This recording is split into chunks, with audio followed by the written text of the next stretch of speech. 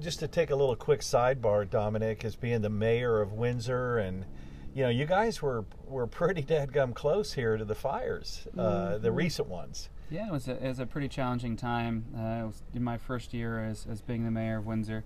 So for me, honestly, you try to separate the two between my job in the government and my role in the winery, but they intersect. And if I didn't have my big brother Joe here to support me, both in the winery and in life, then there's no way that I could hold the role of mayor. And that was very, very clear during the fires. So some of your listeners may not realize, but Windsor was pretty much the epicenter of the Kincaid fires. So I had to essentially preside over the town when we ordered the largest evacuation in the history of our city. We evacuated 30,000 people in about 4.5 hours. Wow. Which is the first time we'd ever done that. Man. And then shortly thereafter, we were meeting at our emergency operations center, and I was told by our deputy chief of fire, who is normally a very cheerful person, and it's one of the first times I saw him very somber, and explained to me that we were most likely, for all the projections showed, that we were going to lose the town the next day. And he said that the only hope that we had to not lose the town was that if the fire broke a little early, essentially turned westward a little early, then it would only take out that sparsely populated area between Healdsburg and Windsor, which is exactly where we are right today. now. Yeah. Yeah, thank God. But it's the truth. It seemed, when people called me and asked me what was going on, I said, it's outrageous. It's huge. It's a gigantic footprint. But thank God, it's mostly it's been in areas that are less populated. Yeah, and that was the probably one of the most difficult and emotional moments of my life, to realize that we were either going to lose my town, or we were going to lose our family business, and that was rough. And I had to take a couple minutes, and I'll admit what happened. I went outside, and it was had some tears in my eyes, and I didn't know how I was going to get through this. Yeah. And I do what I always do when I've got concerns or doubts, and I called my big brother Joe, and he gave me a stern, confident talking to about everything would work out the way it was supposed to, and it gave me the kind of support and confidence to go back in and help lead. And over the next 12 hours, we ended up organizing what's being called one of the greatest fire stops in the history of California.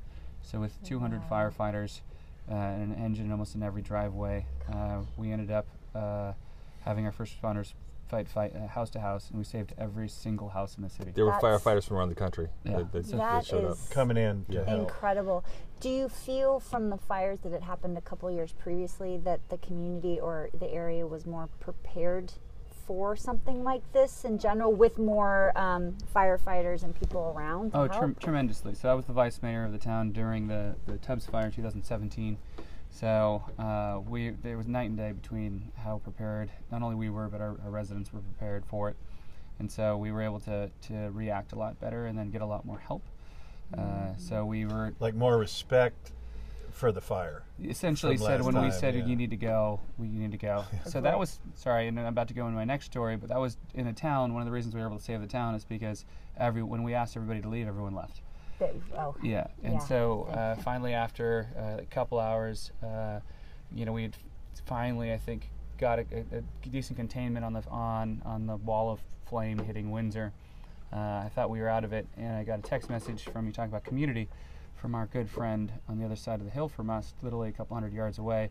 John Visley owns Visley Vineyards. Yeah, John. And he sent me a message essentially saying, just so you know, we're about to lose our wineries. And at that point, the concern for me was not, losing the winery. Obviously, that's awful.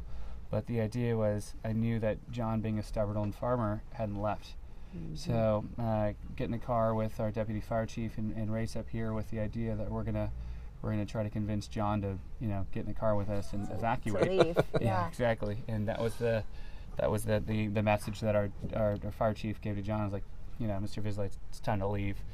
And we see the fire approaching, and we're standing on this deck, literally where we're standing now, and we see the fire coming down the hill, and realize that probably all is lost in the next few minutes as far as our wineries and our vineyard.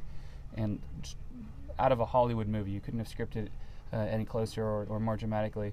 The skies part, and one of the big 747 super tankers through the smoke shows up through the smoke and drops 250,000 gallons of fire retardant on this hillside right here. On this entire hillside. You can see the line from here. So everywhere you see that's green, all burned. All those trees had burned, and then like 3 or 4 more smaller planes followed it, plus 2 helicopters, and it was literally the aerial attack that saved us in the last minute.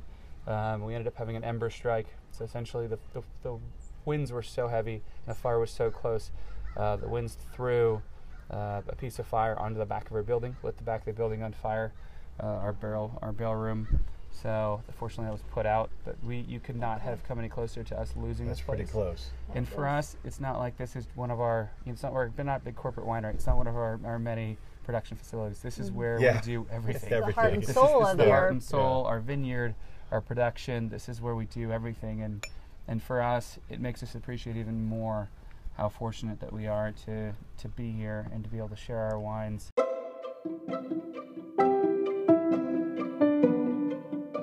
The one message we keep trying to get out to people is we came really, really close, but we survived. And the only concern that we as a community have is that people need to understand that, and they obviously your listeners can't see it, but everything is green already. It's beautiful. It's gorgeous. Yes. We just need people to realize that we survived, but we need people to come back and enjoy it.